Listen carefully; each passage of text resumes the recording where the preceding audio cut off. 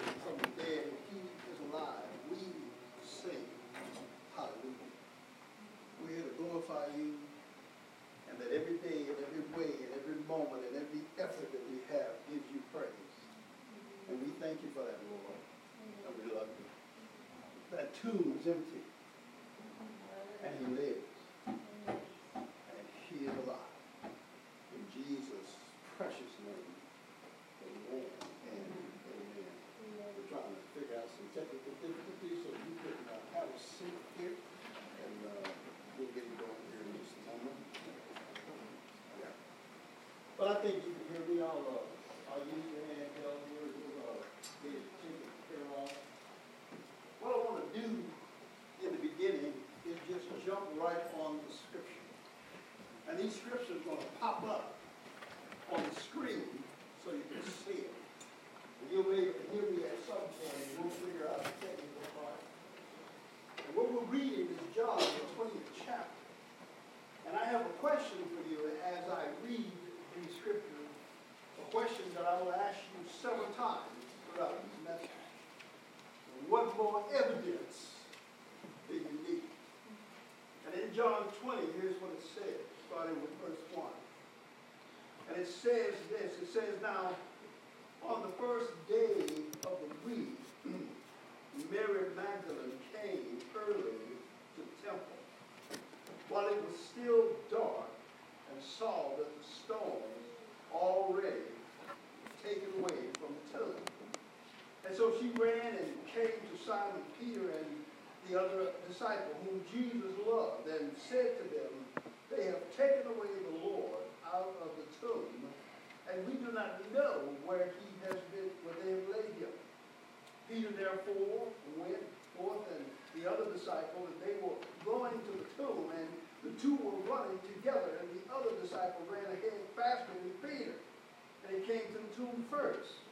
And stooping and looking in, he saw the linen wrappings laying there. But he did not go in. This is our text. Simon Peter therefore also came following him, entered into the tomb, and he beheld the linen wrappings laying there, and the face cloth which had been on his head, not lying with the linen wrappings, but rolled up in a place by itself. So the other disciples who had first come to the tomb entered in also, and he saw and believed. And as yet they did not understand the scripture, that he must rise from the dead. So that the disciples went away again to their own homes. Ladies and gentlemen, what does the cross, what does a stone, and what does a face cloth have in common? What does it? What does a cross? What does a stone? What does a face cloth all have in common? See, they all point to a roadmap as evidence. They not only point to a roadmap, but they also point to signs. And signs that point you to the greatest feat that has ever happened in the history of mankind. Now, it points towards that because out of all the world religions, see, those who started that religion is dead. Jesus is alive, and he has risen. He's alive. And you can name any world religion you want. The founder of that religion is gone. As a matter of fact, if you go to the tomb and roll back their stone, they're in there. But you go to the grave of Jesus, he's gone. He's out of there. He's alive. He has risen. And what we're going to do today is show you some things and ask you a question. How much more evidence do you need? How much more evidence do you need to know when you look at history, when you look at the world, when you look at events? How much more evidence do you need? See, Jesus, being raised from the dead, had a confrontation with sin. See, sin is any time you miss the mark of God. See, there is something that happened at the cross and with the tomb And there's something that happened for certain with time and eternity is what Jesus did at the tomb and at the cross. He switched the whole of the human race back to a right relationship with God. He made redemption the basis of human life. That is, he made a way for everybody in this room, to have communion with God. Jesus getting out of that grave made it possible for you to be intimate with him. That's why we sing. That's why you have Christians all over the world going, he's alive. He's risen. They're saying that. That's why people pile in the church house every week saying he's alive. He's risen. Look here. You don't become a Christian because you go to church. You become a Christian because of what Jesus did. We're going to talk to you about that in just a little bit. But I want you to understand something, that when you read these particular scriptures and you start from verse 1 all the way down to verse 10, there are three characters there that represent you and me. How about this woman called Mary Magdalene, whom when they caught her in this private and made her life public by trying to embarrass her and threw her in front of Jesus, and Jesus said, any one of you who are without sin, cast the first stone. See, we see this tomb being opened through her eyes. Are we not people who have shame in our life at times? Are we not people who at times have private things that we don't want anybody to know? Are we not people who, when those things become public, we become embarrassed? And yet, because there is no one in the tomb, that sin is forgiven. Yes, it is. And then we look it through the eyes of this guy by the name of Peter, who looked in. And he said, basically, if anybody's got a problem, I do, because if this dude is alive, I'm in trouble. I'm the one that denied him 3 times. And the worst thing that can happen to me is for this boy to come see me again. And the first thing he's going to say, Peter, your dog just ran out on me. He didn't say that. You know what he said? He said, peace be with you. You know why? Because Peter was a doubter. You doubt too. Peter was a guy who was known as a one-legged man because the other foot was always in his mouth. He was always saying stuff that didn't make sense. And yet, because Jesus comes out of that tomb, that's forgiven. And then we see it through the eyes of this disciple that they call the other disciple. His name is John. He's the one sitting there at the supper, leaning against Jesus' bread. And they call him the one whom Jesus loved. See, we got John in us. Because we know God loves us no matter what. We know God loves us not because, but he loves us, period. So inside of us we have Mary. Inside of us we have Peter. Inside of us we have John. And because that tomb has opened, we're forgiven. And from that tomb something shouts to us. My question to you this morning, ladies and gentlemen, thank you for stopping by. How much more evidence do you need? How much more proof do you need that he's the one? How much more proof do you need that all of history points to him? Every calendar, every date, every time, every event that happens in mankind points to Jesus. How much more evidence do you need? See, these roadmaps. What do we mean by that? What about when you look at a map, it guides you somewhere? Some of you are so sophisticated today, all you do is hit a button on your little phone and it tells you where to turn, where to stop, where to go. But let me tell you about some other road maps. There's a road map called the Bible. Yeah. And see, there are manuscripts that back this work up. Out of all the classic literature that you can read in history, there are none like the Bible. Why? Because when great men wrote about other men who have lived, sometimes it took them 400 years before they would write one thing about them. I want to say this to you. There are 10,000 manuscripts in the Vatican today to back up the Word of God.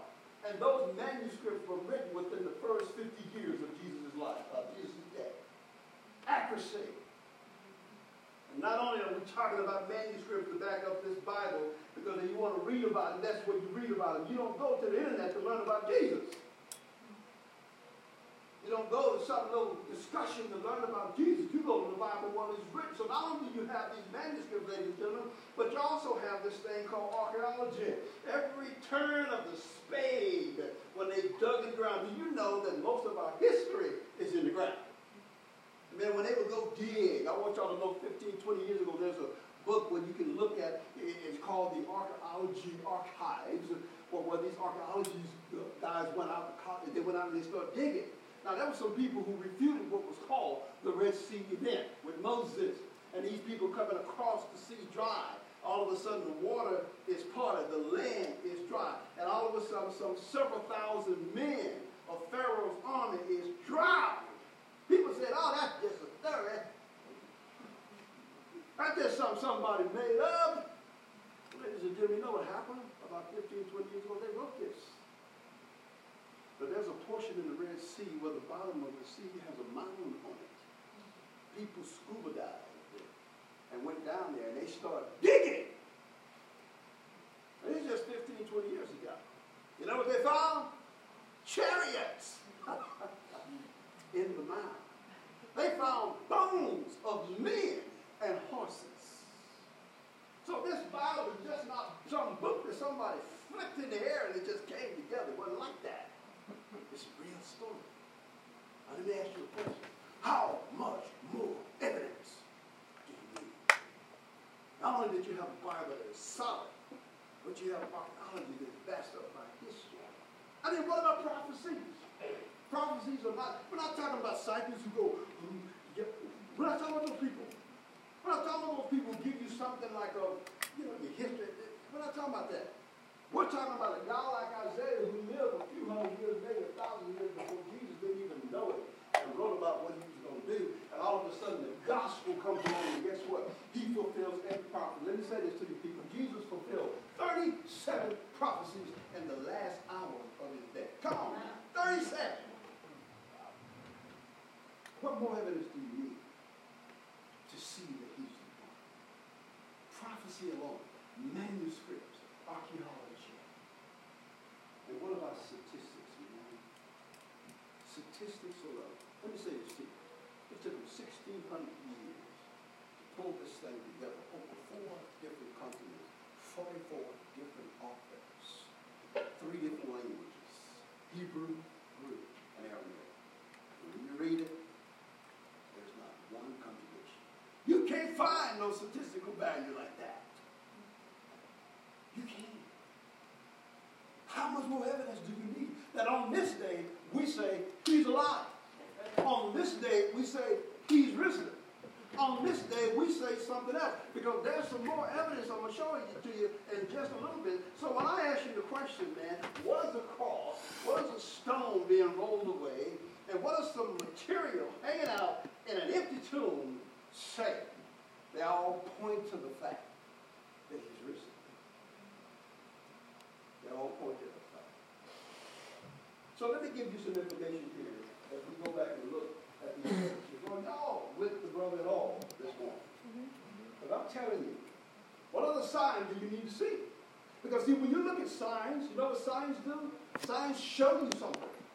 As a matter of fact, if you drove from here to Denver today, you would look to the side of the road, and if you're not familiar with Colorado, and you go down I-25, you will look at those signs. Those signs tell you not where you're going, but they tell you where you are. They will say you're 30 miles from Denver. It doesn't mean you're going to Denver. It just means that you're in the spot right now 30 miles from Denver. Let me tell you something. God has got so many signs that he shows you every single day about his existence, about his presence, what he has saved you from, the miracles that he has done in your life. I want to ask you again, how much more evidence do you need? Because these signs are there for a purpose. These signs are there so that you can see some insight and some grounds for now substance. Now, what about these? When I say to you that this cross, and then this tomb, and then the stone that's being rolled away, and the evidence that points points to that. What about the greatest feat ever known? See, ladies and gentlemen, we all know that Jesus is a fact of history. It is undeniable. He lived. He lived on this earth some 2,000 some odd years ago. He was a real person. Somebody asked me the other day, man, was Jesus black, white, or was he brown or purple? I said, I don't care what color he was God. Because he did the things only God could do. He either was God or he was the craziest lunatic that ever walked the face on the earth. Amen. Because I'm telling you something, most of you in this room are my friends. I know you personally.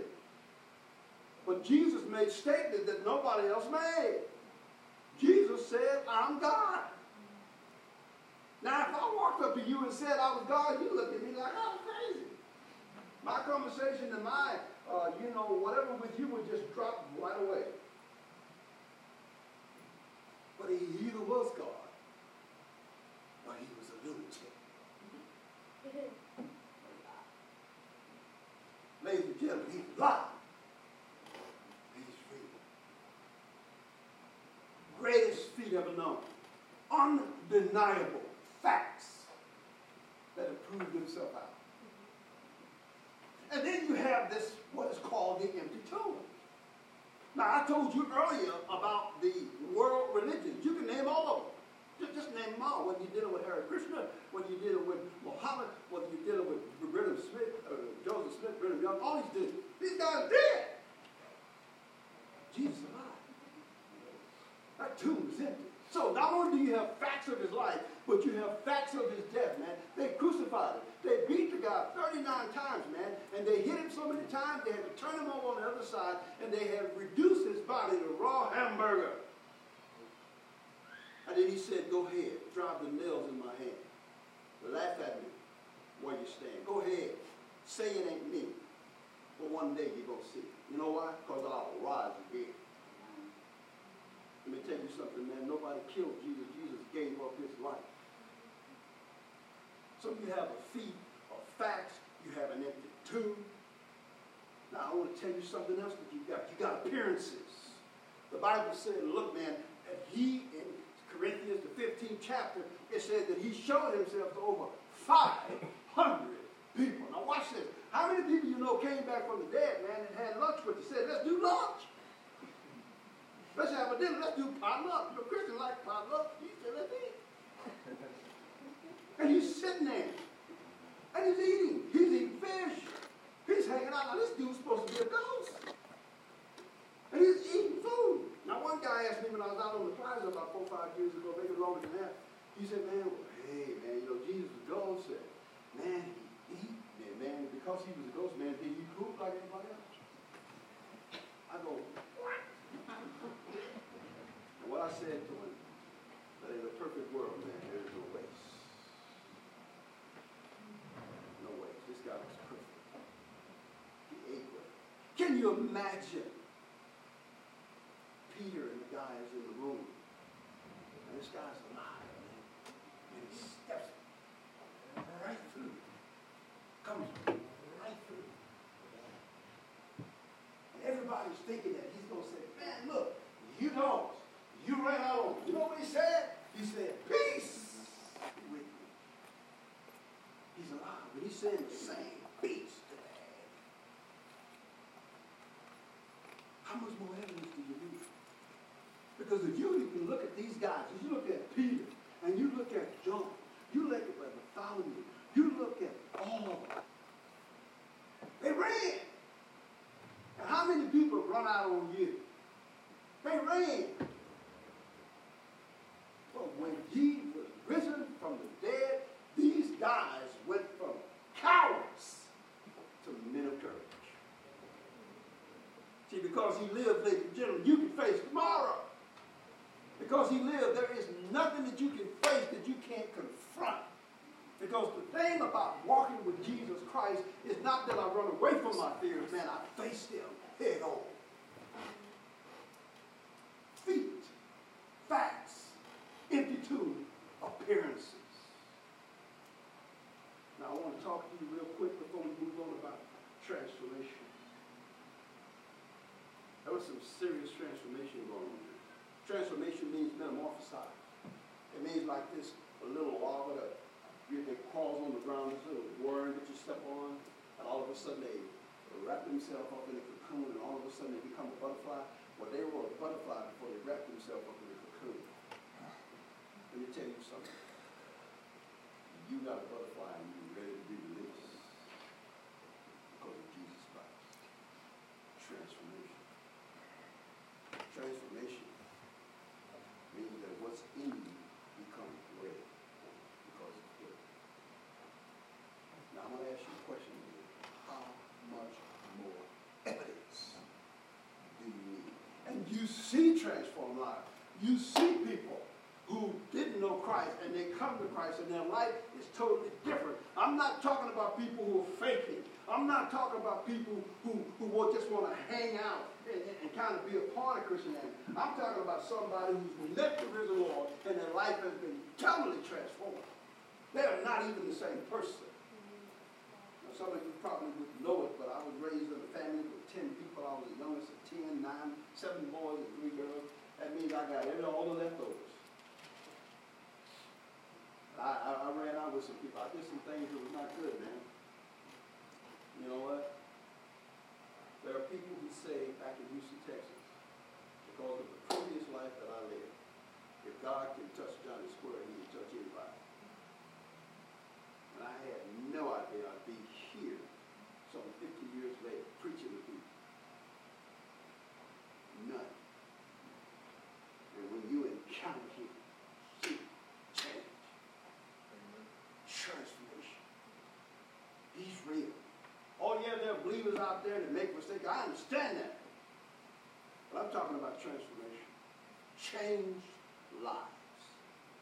I mean, I told some people the other day, and I'm getting ready to get back to the scripture because I'm going to close it out here in just a minute. Somebody asked me about what the world is looking like today. See, when we talk about transformation, as a young man a long time ago, he said, Johnny, you put me in a dungeon with the Bible, and I'll tell you what the world is doing. Because it's real. It's got history. When the Bible says, in the beginning was the Word, and the Word was with God, and the Word was God. And then it says on the 14th verse of that first chapter in John, that the Word became flesh and dwelt among us. That's Jesus Christ. And we beheld the glory of the only begotten Father, the only begotten Son.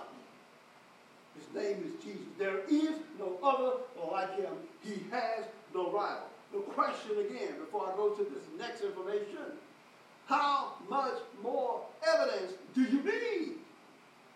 What else does God have to show you to prove to you that he's it? Well, I did some research this week and a few weeks ago when I was putting this message together for you. And there was a message here that talked basically about this faith call. I asked you earlier, what does the cross have to do?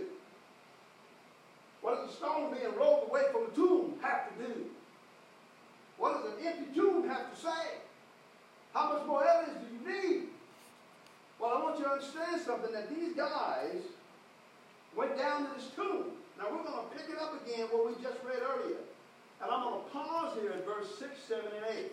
Because I want you to understand, in verse 1 it says, now on the first day of the week, Mary Magdalene came to the tomb, and while it was still dark, and saw the stone already taken away from the tomb.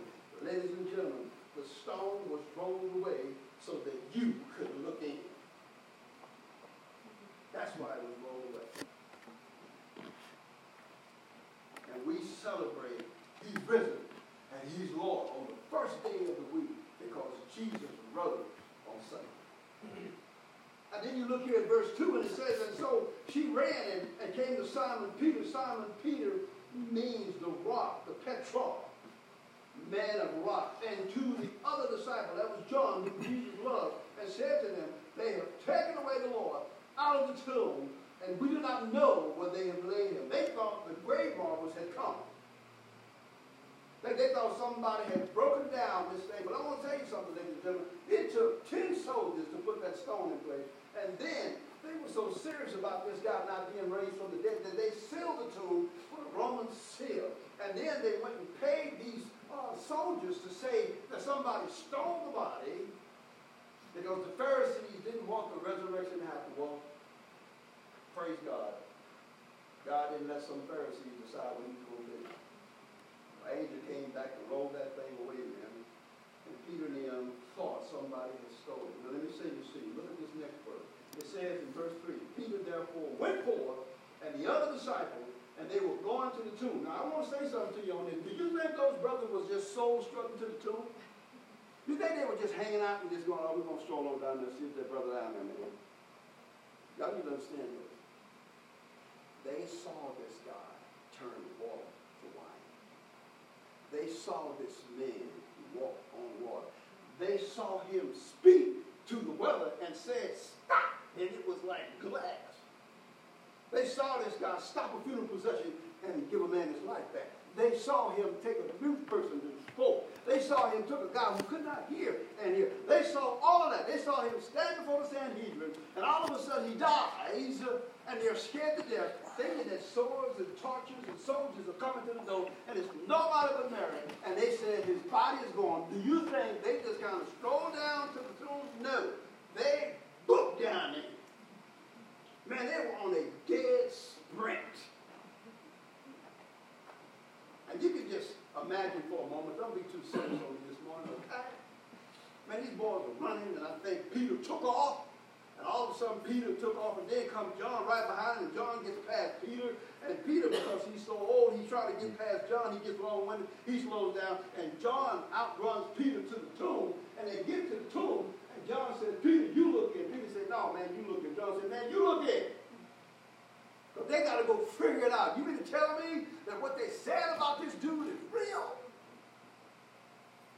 But they look in, and they see something. Now, here we go, because I got a little bit more evidence to share with you before we land this ship here today. Are y'all with me this morning at all? Yeah. But you look too serious for the brother. And he says the two were running together, and the other disciple ran ahead faster than Peter and came to the tomb first. And stooping and looking in, he saw the linen wrappings laying there, and he did not go in. Now all you got to do is look at the History Channel or just go to your little phone and do whatever you want on social media, and everybody's looking at this shroud of Turin. This is the burial cloth of Jesus. And all that the imprint of who he is on this cloth. And for years, men and women have come from all around the globe to examine this sheep. You ought to look at it. You know what they're trying to do? Some of them trying to say it ain't real. Man, they're trying to reproduce it on camera. They're trying to do everything they can to it. But the whole imprint of God himself in the flesh comes through that linen. And they see it. Now, I'm getting ready to close this. I want to ask you again, how much more evidence do you need? They're still studying the trial of Turin. And they're trying to figure out how he died. Because see, if the grave robber took his body, they would have taken the whole thing. But those clothes were left for evidence. Watch this. Here we go. This is what we read scripture. Now, when you go to verse 6, watch what it says now. Watch what it says. It says, and so Simon Peter, the dude that walked with one leg, also came, following him, and entered the tomb, and what he saw was the linen wrapping laying there. Now, here we go. Get ready to give you some information. It says in verse 7, and the face cloth, which had been on his head, was laid with the linen wrapping, but rolled up and placed by itself. Now, you tell me what a brick, you tell me what a cross and a face cloth has in common. It's evident. Now, let me show you what I did. I just had to do some research. I couldn't come here and preach to you and not do research. Well, I went down to a mortuary, and I began to talk to these people that take the dead bodies, man, and they do stuff with it. And I began to ask them about history. Because history says when people would die, they would mummify the body. What they would do is wrap it all the way up to the head where you couldn't see anything. And the mummification of bodies were days. But the more and more you get to recent history, people wanted to see the deceased before they would put it under. And so therefore now you have caskets to where when somebody lays there, you see half of them. You can see the face. Because in those days when they mummified them, you couldn't. So I went and talked to the mortuary guy, and I talked a little bit about a face cloth. I said, why would they put a face cloth on a body back then? Because there's times before the people would die, before the people were buried, they put a little face cloth on, because once they put them into them, they couldn't see them anymore, obviously. So I said, there's got to be some more information about this face cloth. Now, all of you have face cloths. You get up in the morning, you wash your face, you throw it away. Hopefully, you wash it before you use it again. But everybody uses face cloths. But I had to do some more search. Guess where I went? I went to local restaurants in town. And I went to the local restaurant because I know that people who serve in a restaurant have what they have on their side is a washcloth. And every time they would clean what you would call a table or something, they would use their washcloth. And they would have their washcloth with them all the time. But there was something about what happened that was etiquette at the table. Because when you sit down to a table in a restaurant, you have a napkin. And that napkin is rolled up. And you unroll that napkin, you take out the silverware, and you eat. And I found out today that people have lost the etiquette of what restaurant etiquette is like. What happens with a servant or what happens with a customer. And there's a language that goes on between the people who eat and the servant who watches and comes to attend to the table for when they eat. Getting ready to bring this home. They didn't tell me much because the etiquette has been lost. Here's what I found out. I had to go back and read old Hebrew history. Now you listen to me real careful because I'm going to ask you this question, man. How much more evidence do you need? The servant who would tend a master would set the table just like a restaurant would set the table for you today. And when that servant would set the table, everything was in order. And here's what he or she would do. They would go behind the curtain. Now you stay with me on this. And they would watch the master eat. And when that master would eat, he would do one or two things. Now, if he took the napkin and he threw it on the table, it meant that he was finished. And that servant would come out and begin to wash things. Now, hold on now. If the master was not finished, he would take the napkin, hold on, he'd roll it up, and he would lay it on the table because he was just going to relieve himself and take a break, because that would say to that servant, when that master folded up that napkin, that I am coming back. Are you with me? Mm-hmm. So we're going to go back to the tomb. That linen is laying there, and Jesus takes the face off, and guess what he does? He rolls it up, and he puts it over to the side, because not only does one piece of cloth called the shroud says that I have risen, the other piece says I'm coming back. Mm-hmm. Do your homework. Do your homework. How much more evidence do you need? You not only have a cross, well, this guy hung on his cross, man, and they beat him. Every sin in the world jumped up his body. His own father could not look at him anymore. That's why he said, Eli, Eli, Father, why have you forsaken me? Because at that particular time, every sin in the world that you'll ever commit, past, present, and future, hopped on his body. And the Father couldn't look at it. And then he took him off of that cross. And he buried him. He got up, man, told Rigor Morris to get the hell out of here. Got up. Stone rose. And for the mere magnitudes of our heart,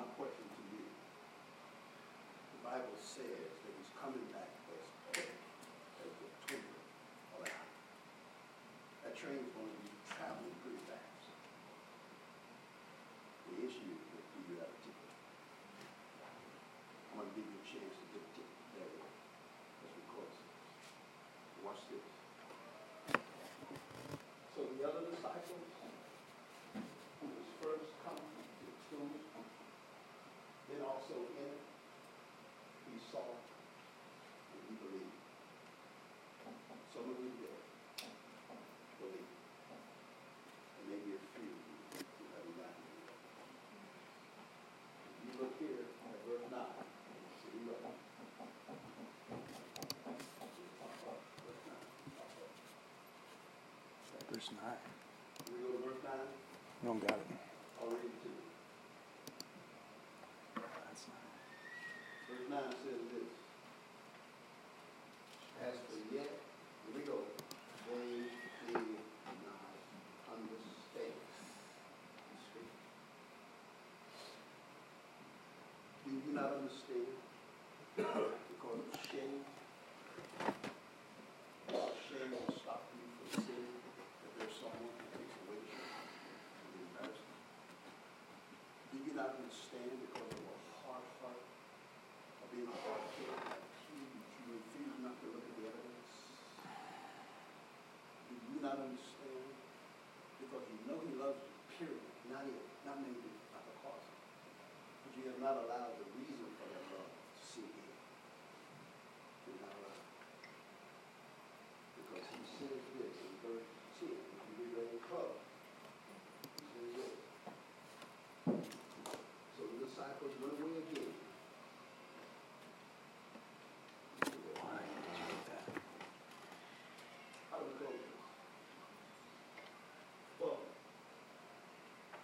here's how we close. How much more evidence do you need? And I'm going to ask you a question. I want you to think about this question. Do you know for sure on your spiritual journey that you're on right now, you got a spiritual journey, I'm closing now, in your life journey, do you know for sure that if you die today, that you're going to heaven? Or is that something you're just kind of working on? Let me ask you another question. If you died today and you stood before God and God asked you a question, why should I let you into my heaven? What would you say to him? What would you say? Well, I got good news for you. Because of the day, 2,000 and some odd years ago, there's an answer. One answer.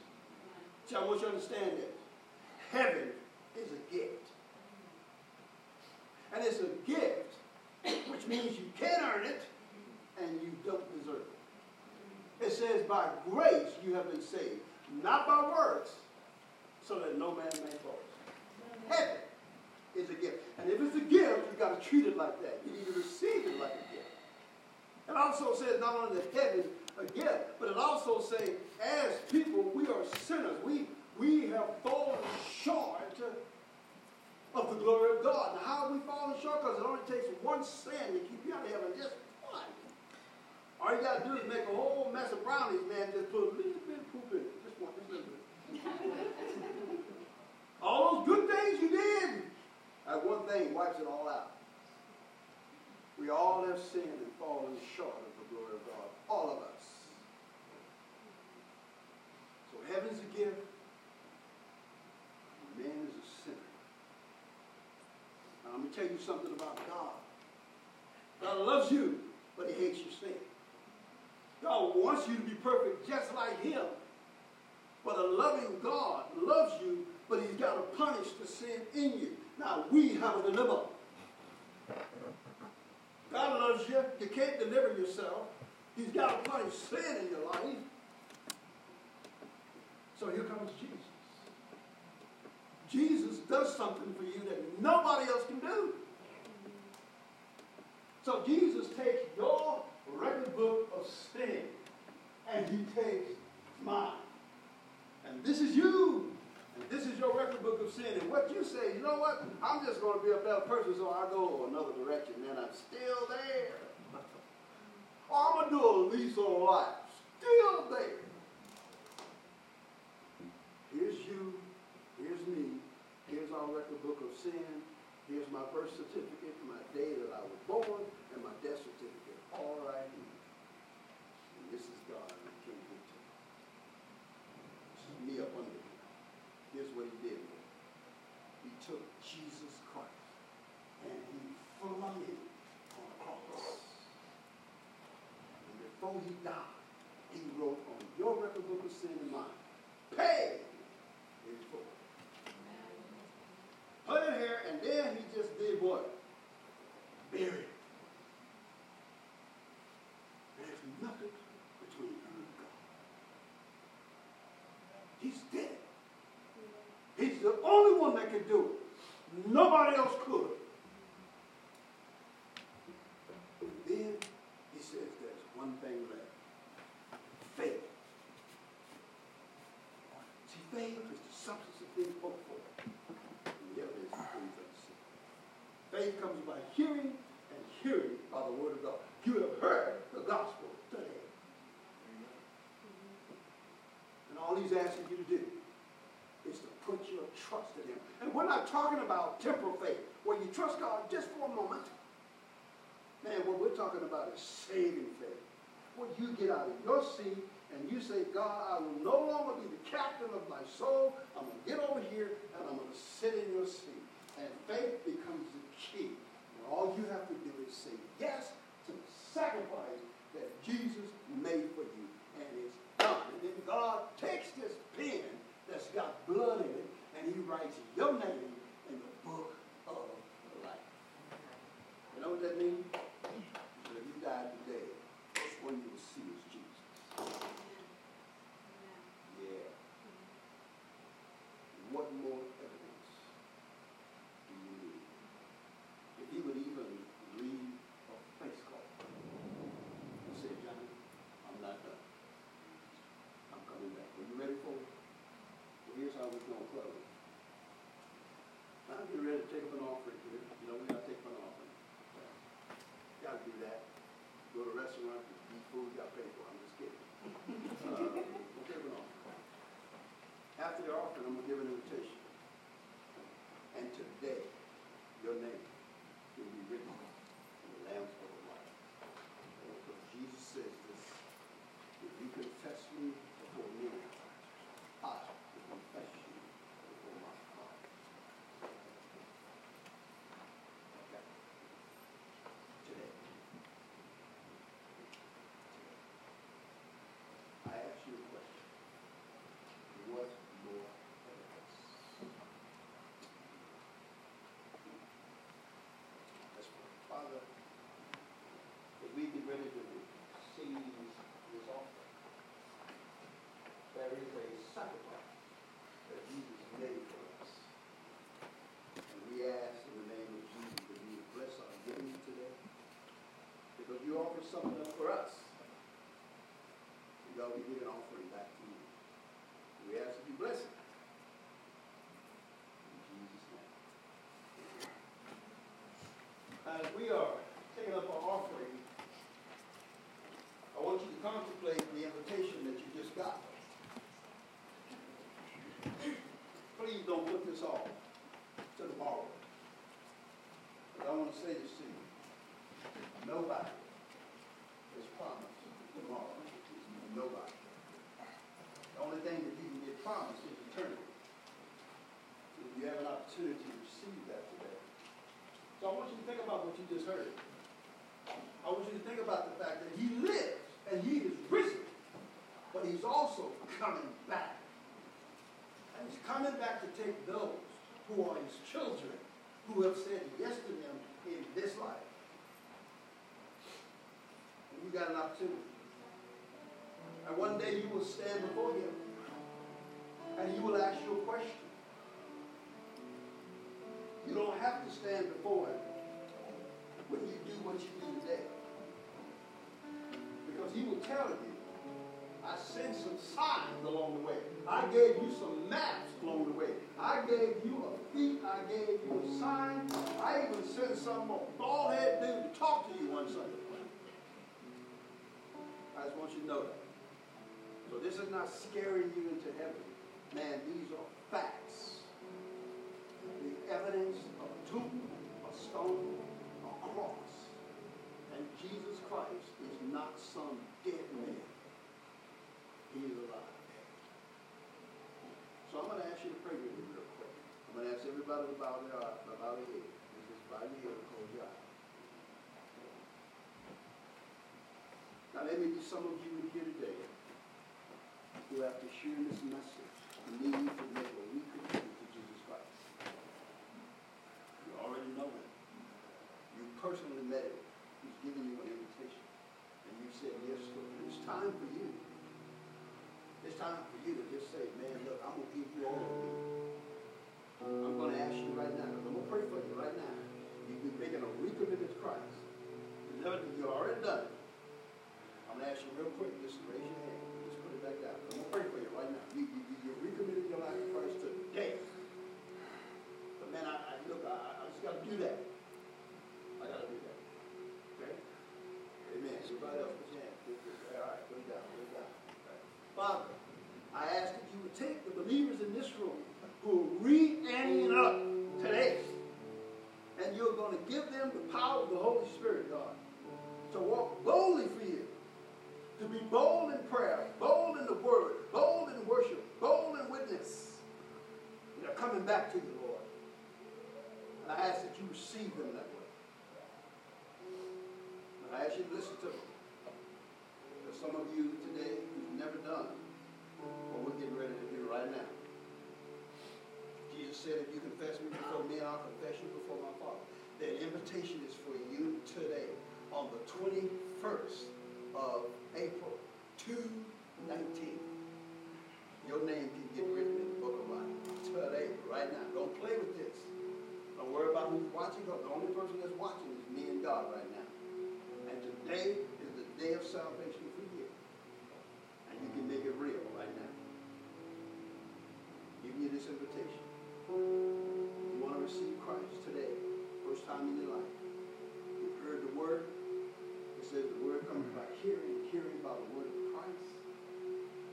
Faith is the substance of things hoped for, the evidence of things unseen. Today, your name can get written in the Lamb of God. That's you. I'm going to ask you, throw your hand up in there and say, man, I want to receive Christ.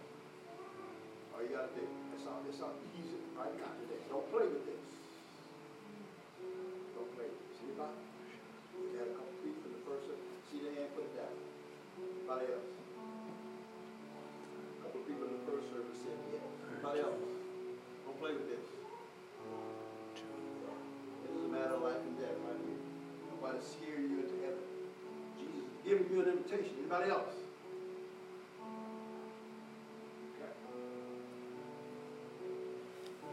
Father in heaven, those who raise their hand, just speed up under your breath with me. Father, I thank you. I thank you for showing me that I need heaven. Heaven is a gift. I thank you for showing me that I'm a sinner. I can't save myself. I thank you for showing me that God loves me but hates my sin. I thank you for showing me that Jesus made the sacrifice. And I thank you for giving me the faith today to say yes to you. Now, Father, you show me how to read your word. You show me how to pray. You show me how to worship. You show me how to heal. And you show me how to witness. And I thank you, Jesus, for writing my name today in the Lamb Book of Life. Father, thank you and bless you. Everybody say amen. Let's give the Lord a clap.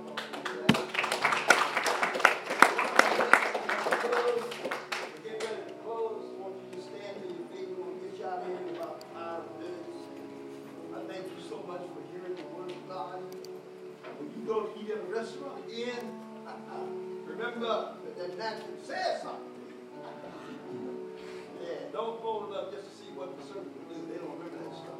There's an old Hebrew. We're going to sing this song. Then we're going to close. I think we got a word this morning. Somebody, at the end of our services, there are times when people get a little word and we like to have them share. Anybody comes up here and share a word, you just got to pray about it. You just got to